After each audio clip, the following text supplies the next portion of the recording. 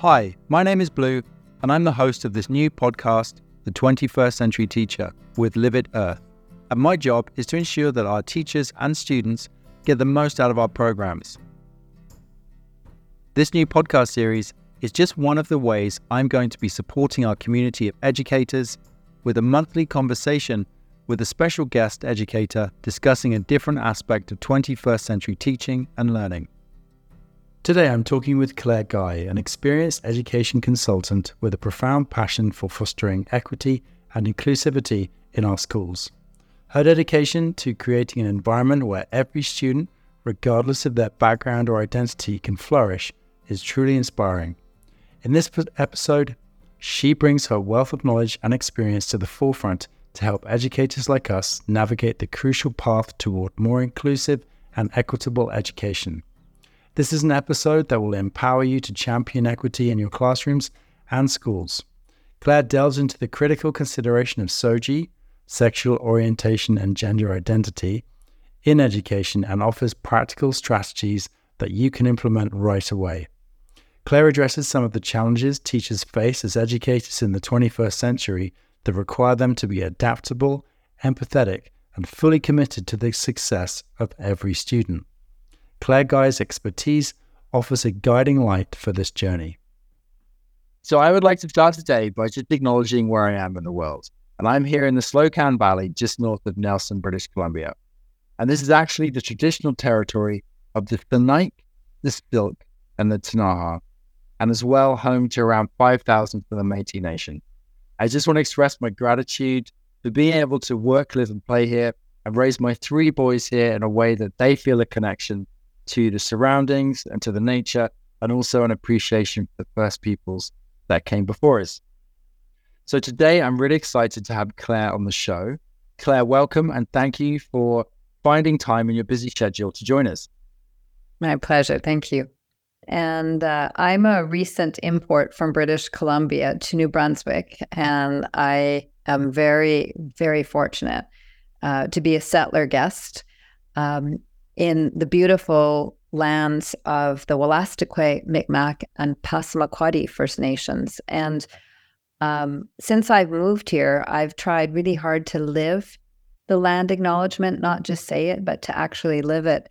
And it's been quite a challenge to find information about it. So one of the things that I'm very committed to is doing research and to learning about the Wabanaki Confederacy, which are the nations in this area. But there's not a lot of information in New Brunswick here. So it's been a challenge, but I'm very committed to it. So I just am grateful to be here. And every day is a new learning. So thank you for that opportunity. Yeah, thanks, Claire. Thanks for sharing. So the focus of our conversations today, and what I really wanted to talk to you about, and the reason I wanted you on the show was we haven't really covered the SOGI community, if I say that in the right way, which is an acronym for sexual orientation and gender identity, which is very much in the news now. And I know it's a part of schools and how teachers are having to, kind of embrace some of these issues that are coming up. And so I think it's going to be really helpful to hear from you today. And so actually, before we start talking about that, what is the term, maybe you just explain the term SOGI.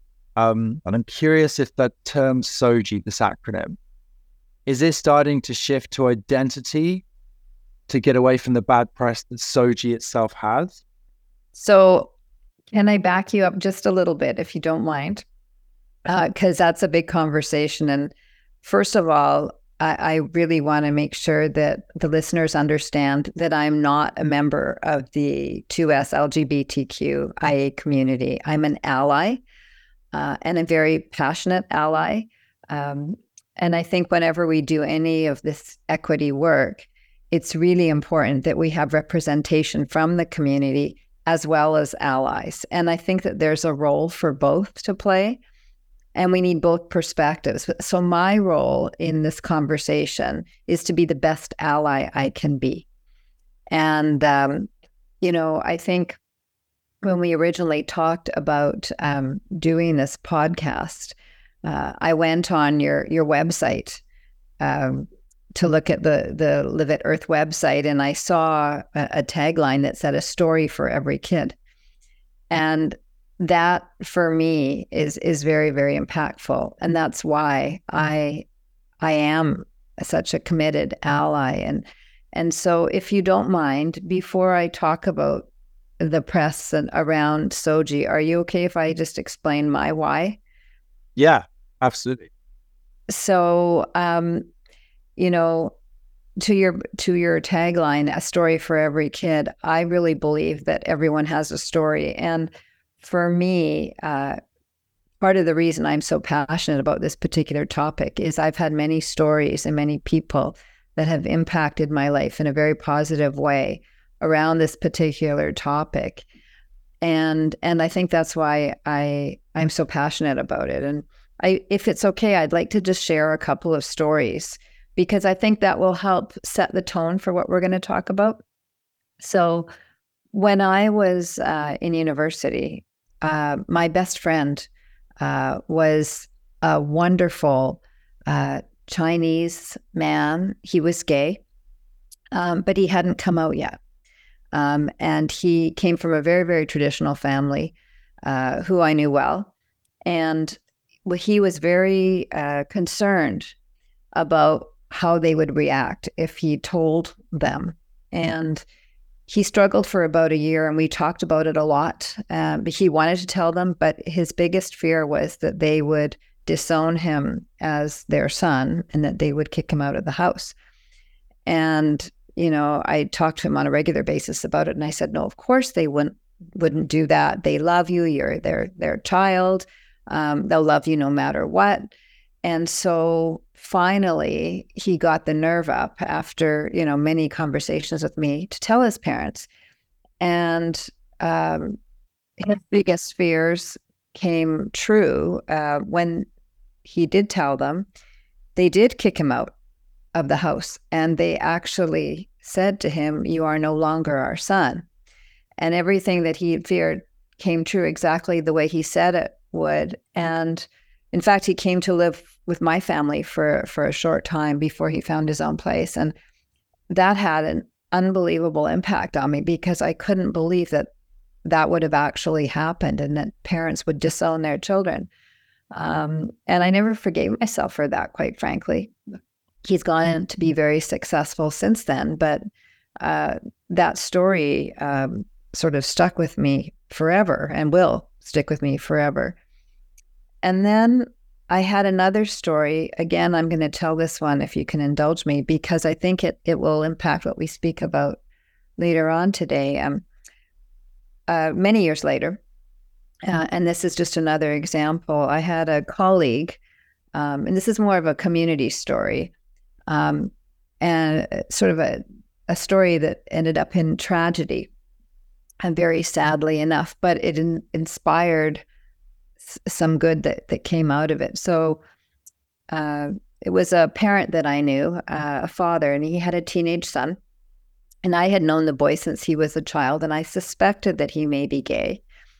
And just to, let's call the dad, let's call him John. And John was a very well-known and well-respected member of the community. But he was outwardly very homophobic, and he would make jokes in front of his son, and I could tell that they were hurtful to him. But at the same time this was going on, there was another family in the community that they all knew each other, and all the kids grew up together. And let's call that other dad David. And David's son had the same age as John's son. David's son had some serious mental health issues, a lot going on, and very, very sadly, one day committed suicide as a teenager. And he was the same age at the time as John's son, and they knew each other. And John was actually the person who found David's son. It was a horrible story, devastating to the entire community, and particularly impactful for John, because John's son was still alive. And David's son, of course, had died very tragically. And so at that point, John had a choice to make, and he could choose to appreciate and embrace his son for who he was and the fact that he was still alive, and stop with the homophobic slurs, and because he was driving his son further and further away. And the good news is that he did, and this was a real turning point for John. And I think the loss of David's son had such a profound impact on him. He became his son's biggest supporter and fan, and very proud of him. And that story to me also had a huge impact, because, it wasn't until there was such a loss for people to realize the harm and the damage that can happen when we reject people. So it was a very, very tragic story, but some good came out of it. And now the relationship that John has with his son is wonderful, but it took something so tragic to turn that around. So when we talk about the term SOGI and the bad press that it's had, SOGI, right, stands for sexual orientation, gender identity. And SOGI is not a bad acronym or a bad term at all. The language changes all the time. And you'll hear lots of different versions of those terms. I right now use 2SLGBTQIA+, but there's lots of different acronyms, terms, and the language changes and it evolves over time. But the community, it has existed forever. And people are people. And, I really think that the identity piece is more important than the term we use to describe it. And so, I will change my language based on the audience that I'm talking to, just because I want to get away from the labeling. And I've changed it many times over the years because, it does evolve and change. But the point is, we're talking about identity. I don't know if that answers your question. Yeah, no, absolutely. Because I feel like there's been a lot of bad press with the recent protests in communities, these walks. And we've seen a lot of parents have been coming out in certain areas, in some regions, opposed to the teaching about sexual orientation and gender identity. So what would you tell those protesters?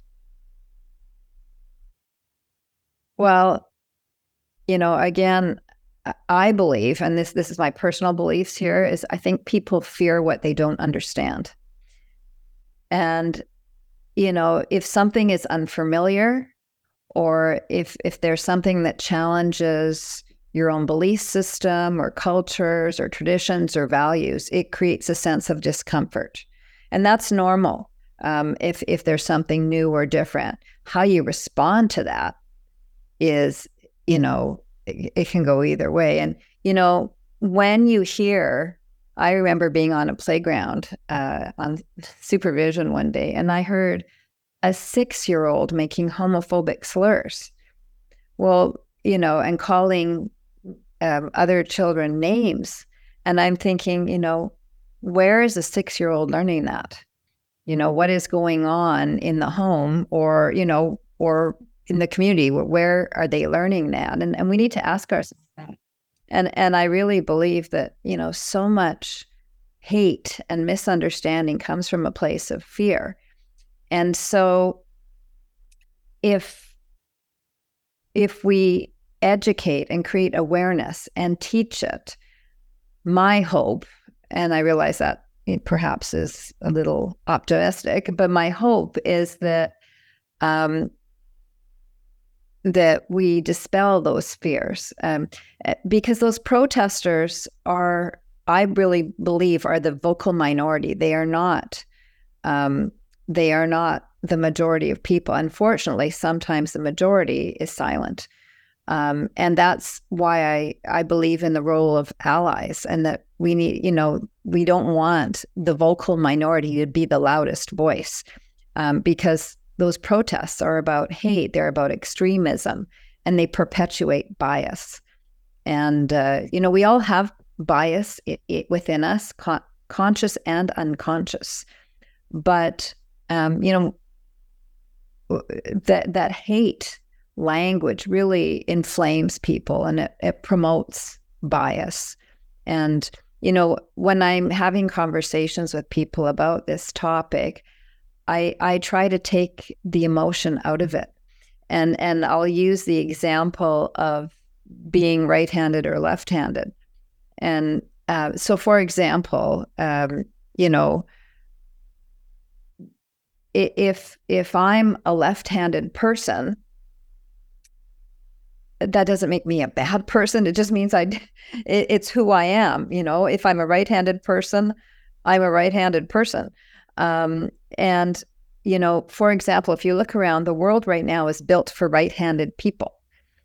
And I'm not a left-handed person. My husband is, and he makes me notice things all the time, things like door handles and, things that we sort of take for granted in the world. Well, if you're even writing, when you're taught to write in school, so you don't, teachers want you to write with your right hand very often, and books are created that way. And the world is just built for right-handed people.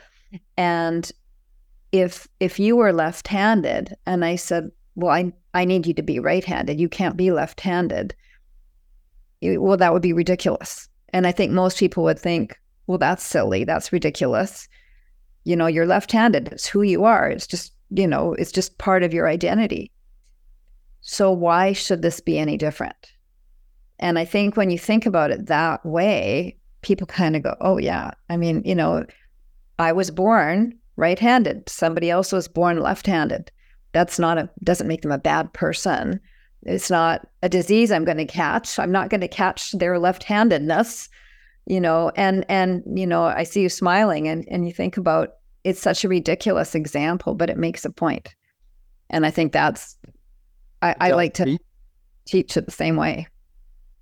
No, I like it. And I'm going to be really honest right now. So I have an 18-month-old, I have a 4-year-old too. If I see the 18-month-old trying to do something with his left hand, I just have this reaction where I want to take the spoon and put it in his right hand and make sure he's doing it with his right hand. If he's left-handed, he's left-handed. But it's just inbuilt in me. It's like, you should be doing things with your right hand without really thinking about it. And I'm just yeah. Anyway, I've just found myself noticing these little things of young children because I'm become a certain way, because left-handed was always, like you say, it was not the norm necessarily. No. And, when you think about it, does it make sense to be hateful or fear somebody who is left-handed? Back to the age of witches and, burning at the stake. And I mean, it's so silly. But it's, it's who you are. It's part of your identity. And, and when we ask people to just ignore it or pretend it doesn't exist or to go away, you're asking them to not be true to themselves and to not be authentic. So, and that being said, so, in your mind and the conversations that you have and what you see going on in school districts, why is this such an important topic? I mean, it's such a simple question, but why is this so important? For me, this is about being inclusive, and it's about safety. And that is, when we have these conversations, I am never going to ask or expect anyone to change their values or their traditions or their cultural beliefs. That would just be wrong. But I am going to ask that all people expect a safe learning environment. And I think, every child deserves that. And I think every parent who says goodbye to their child every morning and says, bye, love, have a good day, needs to feel confident that when they trust their children to the school, that they know they're going to be safe and that they're going to have a good experience. They're going to be safe. They're going to be allowed to be who they are. So if I send my left-handed child to school, that teacher isn't going to force them to write with a right hand. Yeah. So what are some of those concerns around in relation to safety with SOGI kids? Well, I think there's a lot of research around this, but, and you, depending on what source you cite, but the latest source that I read, about 65% of 2S LGBTQIA plus kids do not feel safe at school. And there's a whole bunch of reasons for that. Youth who belong to that community are sadly at a way higher rate for substance abuse, mental health issues. They have the highest rate of suicide of any group of youth. And, they're at risk for bullying, intimidation, but very sadly, like the two stories that I started with today, sometimes those students don't have the support at home. And so it exacerbates the problem and the safety risks for them. And that's why it's really important that school becomes a safe place, because it's not always safe at home for them. That's a really good point. I'm really glad that you brought that up, actually, and not something I would necessarily have thought of. So I wonder, in creating safer and more inclusive educational environments, as you mentioned, what are some of those key challenges that schools are commonly facing around that? And how can they overcome those challenges? Because I'm sure through your conversations and the networking that you do in your roles over the years, you've had these conversations. So I'm curious, what comes up? Yeah. Oh, and there's lots. And quite frankly, to be honest, there's some things that you can change and there's some things that you can't. And, some of the obvious ones are, depending on where you are in the country, and what your schools are like. Some of the buildings are old, some of the structures are old. And, it's easy to say, well, we should have, gender neutral washrooms in all of our schools and gender neutral change rooms and things. And sometimes that's physically and logistically easier to do than in others. I know that in some of the newer build schools, they are building gender neutral washrooms. But if you've got a very old building and there's not very many washrooms, it becomes physically harder to do. It's not impossible by any stretch, but it requires more effort. So, one of the challenges that I always ask teachers and all educators to think about, principals, vice principals, system leaders, is to say, where are the safe spaces in your school or in your school district? Where is it safe and where is it not safe? And, some of the places that we think are safe aren't for our 2S LGBTQIA plus kids. And so, the obvious ones are washrooms. But actually, sometimes people forget changing rooms for PE. PE is a subject that a lot of those students don't want to take because it's uncomfortable. And it's a place where there have in the past been, real issues of bullying. So looking at your buildings and where are your safe spaces, where is it not safe?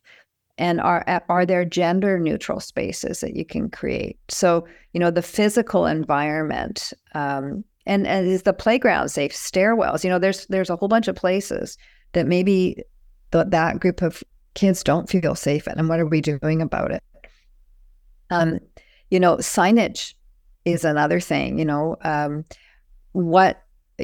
we saying boys washroom, girls washroom, or is it just a washroom?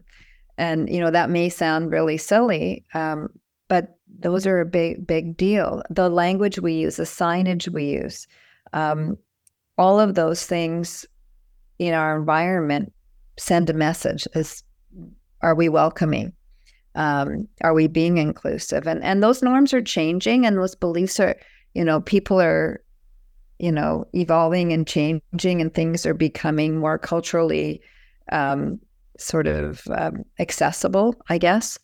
But it's taken us a long time to get where we're at, and we're certainly not there yet. And one of the examples I like to use when we talk about this kind of thing is the challenges when you think about it. And I'm dating myself now, but I'm old enough to remember when you could actually smoke on an airplane. And there was a smoking section at the back of the plane. When you think about that now, if you asked anybody or told people that you were thinking of smoking on they would think you're crazy. Like, that's just so not even remotely in people's realm of thinking now. But it wasn't that long ago that you could do that, and so those cultural norms change. And I mean, I use drinking, driving as an example as well for that. I mean, I remember, that times where people would have a lot to drink and they would think nothing of grabbing the car keys and getting in the car and driving. Well, we know it's not okay to do that. And I'm not saying people still don't do it, but I'm saying the cultural norm and expectation around that, it's not okay anymore to do that. Doesn't mean that it's not an issue still. But, norms are changing, and that's a good thing. It's just that, here's another area where we need to focus. Yeah. So in terms of in the classroom with the teacher, how can they create an inclusive experience? And not just even just in the classroom, but in and out of the classroom. Like, does that fall down? Like, is that down to language? What are some other ideas around that? Yeah. So yes. And it starts with language. It starts with being inclusive. I mean, on my people can't see my picture now, but hi, my name is Claire, and I introduced, I use she, her, elle pronouns. And it says that on my little Zoom identity piece. And, names, pronouns, those are important. Those things matter to people because it's part of our identity. It's who we are. And, we, as a teacher, we need to ask students, what's your pronouns? How do you like, how do you like to be referred to? And you can't assume, we have to ask, and so even just how we introduce ourselves. Hi, my name is, and I use she, her, elle pronouns. That sends a message very loud and clear that you're going to be welcome in my learning environment, and I'm going to respect who you are and allow you to be your authentic self.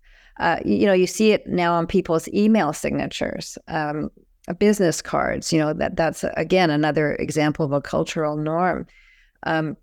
As far as in the learning environment, look at the resources that you're using as a teacher. People want to see themselves represented in their resources. So, we want to create awareness of all identities and all intersectionalities. And it's not just about sexual orientation and gender identity. It's, we want to see people of color. We want to see diverse abilities and disabilities represented in our books, in our videos, in our social media. So when you're selecting books, are you selecting a book with mom and dad, or are you selecting a book with a mom and a mom, or a dad and a dad? What's on your walls? Very often I'll go into a school and what's on your walls, what's in your hallway says a lot about what you value. So what are you showing to the outside world? What posters do you have in your walls? Do you have a GSA in your school, or a rainbow club? Do you have rainbow stickers? Kids know that those symbols. And if you have a rainbow sticker on your door, kids know that they're welcome. This is a classroom where I'm going to feel welcomed and I'm going to be able to be who I am. And, one of the things I think educators can do that's really powerful is put yourself in the position of that learner. If I was that learner, if I was that transgender child, or if I was that person, how would I feel in this space? And would I see myself reflected in the learning resources, on the walls, in the posters, in the language that people are using? It's very basic, but it takes some time if it's a new thing for you. It's, it's a journey, and it's everybody's in a different place, and it's okay to be in a different place. But it's about creating an awareness so that, we start to think about it. Yeah, no, absolutely. And this might sound stupid, but what are the benefits of being equitable when it comes to education? Like, is there a process, or is it a series of steps that we're going to be putting in place? Yeah. Well, first of all, it's not stupid at all. And secondly, it's really not an option. And I think this is where, going back to a place of misunderstanding, and that's why education and awareness is so important, because, sexual orientation and gender identity is a protected right. It's a protected human right in legislation. In 1996, sexual orientation and gender identity became grounds for discrimination. So it's not an option, and it's not new. This has been around for a while, and there's been lots of pushback and lots of backlash. Again, going back to a place of misunderstanding. But, it is the law, there's no question, and it's not an option. And, sadly, there are still some places in the world where being gay is a crime. And, in some extreme places, it's actually punishable by death. There's an amazing map of the world where different colors represent different countries, where sexual orientation and gender identity is not as appreciated as it is in North America. And I'm not saying North America and Canada we're off to the races by any stretch, but we're in a much better place. But it is the law. It's not an option. In the workplace, in education, it's a protected right under the Charter. So I think, it's about education, it's about compassion and understanding, and moving forward on that journey. And so some parents might think kids should not hear about sexual orientation as they might be too young. So what is considered too young, and when are kids ready? So I'm going to go back to the right-handed, left-handed example, and you talked about your 18-month-old child. So your 18-month-old child probably already has a sense of whether they're right-handed or left-handed or not. They might not call it that. They might not be even aware of it, but they may just feel more comfortable picking things up with their left hand or playing with their, toys with their left hand. And so, the research says that children have a sense of their own gender identity starting around the age, between the ages of 3 and 5. Kids know who they are. And I think, people who misunderstand, who are fearful of it, or who this doesn't fit with their cultural values, try to, it creates discomfort for them, especially if they're noticing it in their own children. And they're hoping that this is just a phase that, their child is going through, or, it's normal for kids to want to play dress up. Well, that really concerns some parents. They don't want their children playing dress up because they're thinking they're going to, this, and if we teach this, it's going to encourage students to be gay, or it's going to encourage or be trendy to be transgender. And I mean, again, that's just such a ridiculous way to think. Again, if you think about the right hand, left-handed thing, if I'm naturally right-handed, am I going to say, okay, well, I'm going to become left-handed because I think it looks fun, or it's going to be cool, or, it's not going to be natural for me. It's not going to be comfortable for me. If I get forced to be left-handed, but I'm a right-handed person, can I maybe, fake my way through it? Probably, but it's not who I really am. So when I keep using that example because it's a safe way to explain a really hard concept for some people. Yeah, no, exactly. And so are teachers ready to tackle such a subject? Like, do they feel equipped? Good question. I think they're absolutely ready to tackle it, and teachers are our greatest resource. However, they need and want to feel supported, and they need to feel confident that the system, that their system leaders, their school leaders, the district leaders have their back, because it is such a hot button issue out there for some folks, and that vocal minority tend to take up a ton of airtime and space, but they are the minority, and teachers need to feel confident that there's a unified support behind them, and that they are doing the right thing. Again, going back to it's the law, it's the right thing to do. And kids are very accepting. Kids are way more accepting than the adults. They don't have an issue with it. It's the big people, not the little people, that are a problem. So the intersection of safety and SOGI, like it is a complex issue for some of the reasons you mentioned. Because it doesn't just involve the educators, it's the students, the parents, the broader community, the neighborhood, as if, you mentioned that earlier as well with that tragic story. How can schools engage all of the stakeholders in meaningful conversations and actions to improve the safety for the SOGI students? Oh, that's a big question. And, I certainly hope that I am not saying this is simple or easy, because I know it's not. And that, in the short time that we have today, I'm just trying to highlight and surface some of the key considerations. But, I think really it involves a unified, supportive, compassionate stance. We need to be respectful of other opinions. We may not agree with them, but we need to respect them. We need to understand where they're coming from.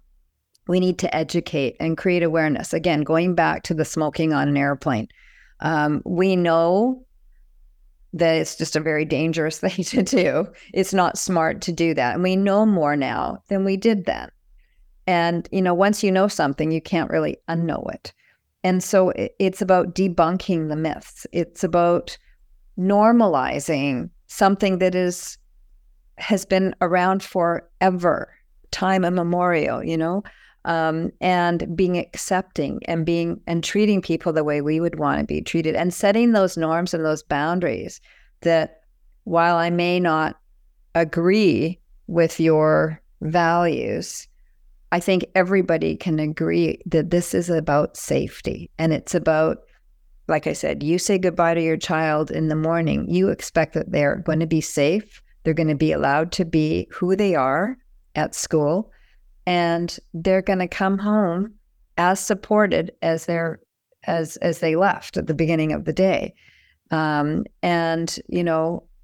Again, going back, I'm not trying to change anybody's opinions or values. It's not about that. It's their religious beliefs. I'm trying to make the school environment safe for all children, where they can be their right-handed or their left-handed selves and be appreciated for who they are. And I think, it sounds very Pollyanna. It sounds like a broken record, but I really believe that. And, I think being positive about it and not, getting rid of the noise, getting rid of that vocal minority, to allow the teachers the space and the time they need, and then to support them with professional learning and to support the conversations. And they're hard conversations. They're not easy, and they take time. And you change it one person at a time, one communication at a time, one interaction, one relationship at a time.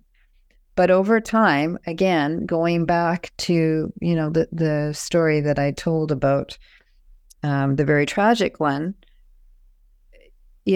at some point, we need to appreciate people for who they are and when they're with us. So, that's, like I said, I think it needs to come from a place of compassion and understanding.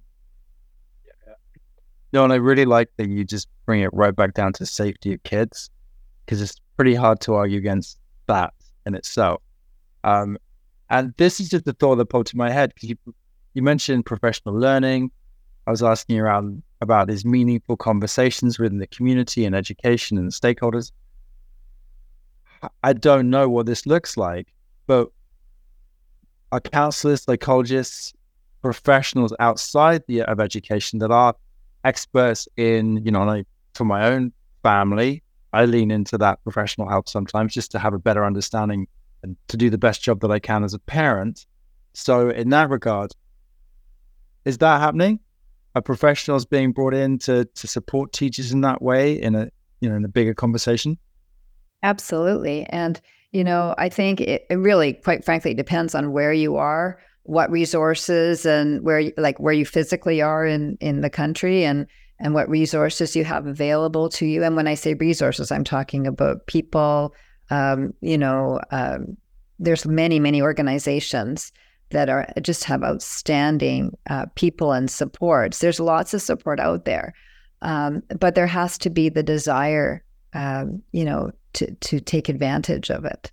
And there's lots of great resources and stories out there, and lots of success stories. And I'm noticing really positive change. The world is changing, and it's changing in a good way. And we see it.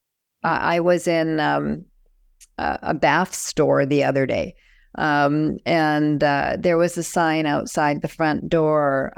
It was a rainbow sticker, and it said, "Everyone is welcome here." I've seen that sign on churches, which, maybe 20 years ago, I don't know if I would have seen that. One of my, it's a bit of a running joke in our family, but one of my little guilty pleasures at Christmas time is watching the Hallmark Christmas movies. And I was watching one last night, and it was really refreshing to see a kiss between two gentlemen. And, I'm not sure even 5 years ago, I would have seen that on the Hallmark station. And I'm not using that and holding that up as an example, but I'm just saying the world is changing around us. And,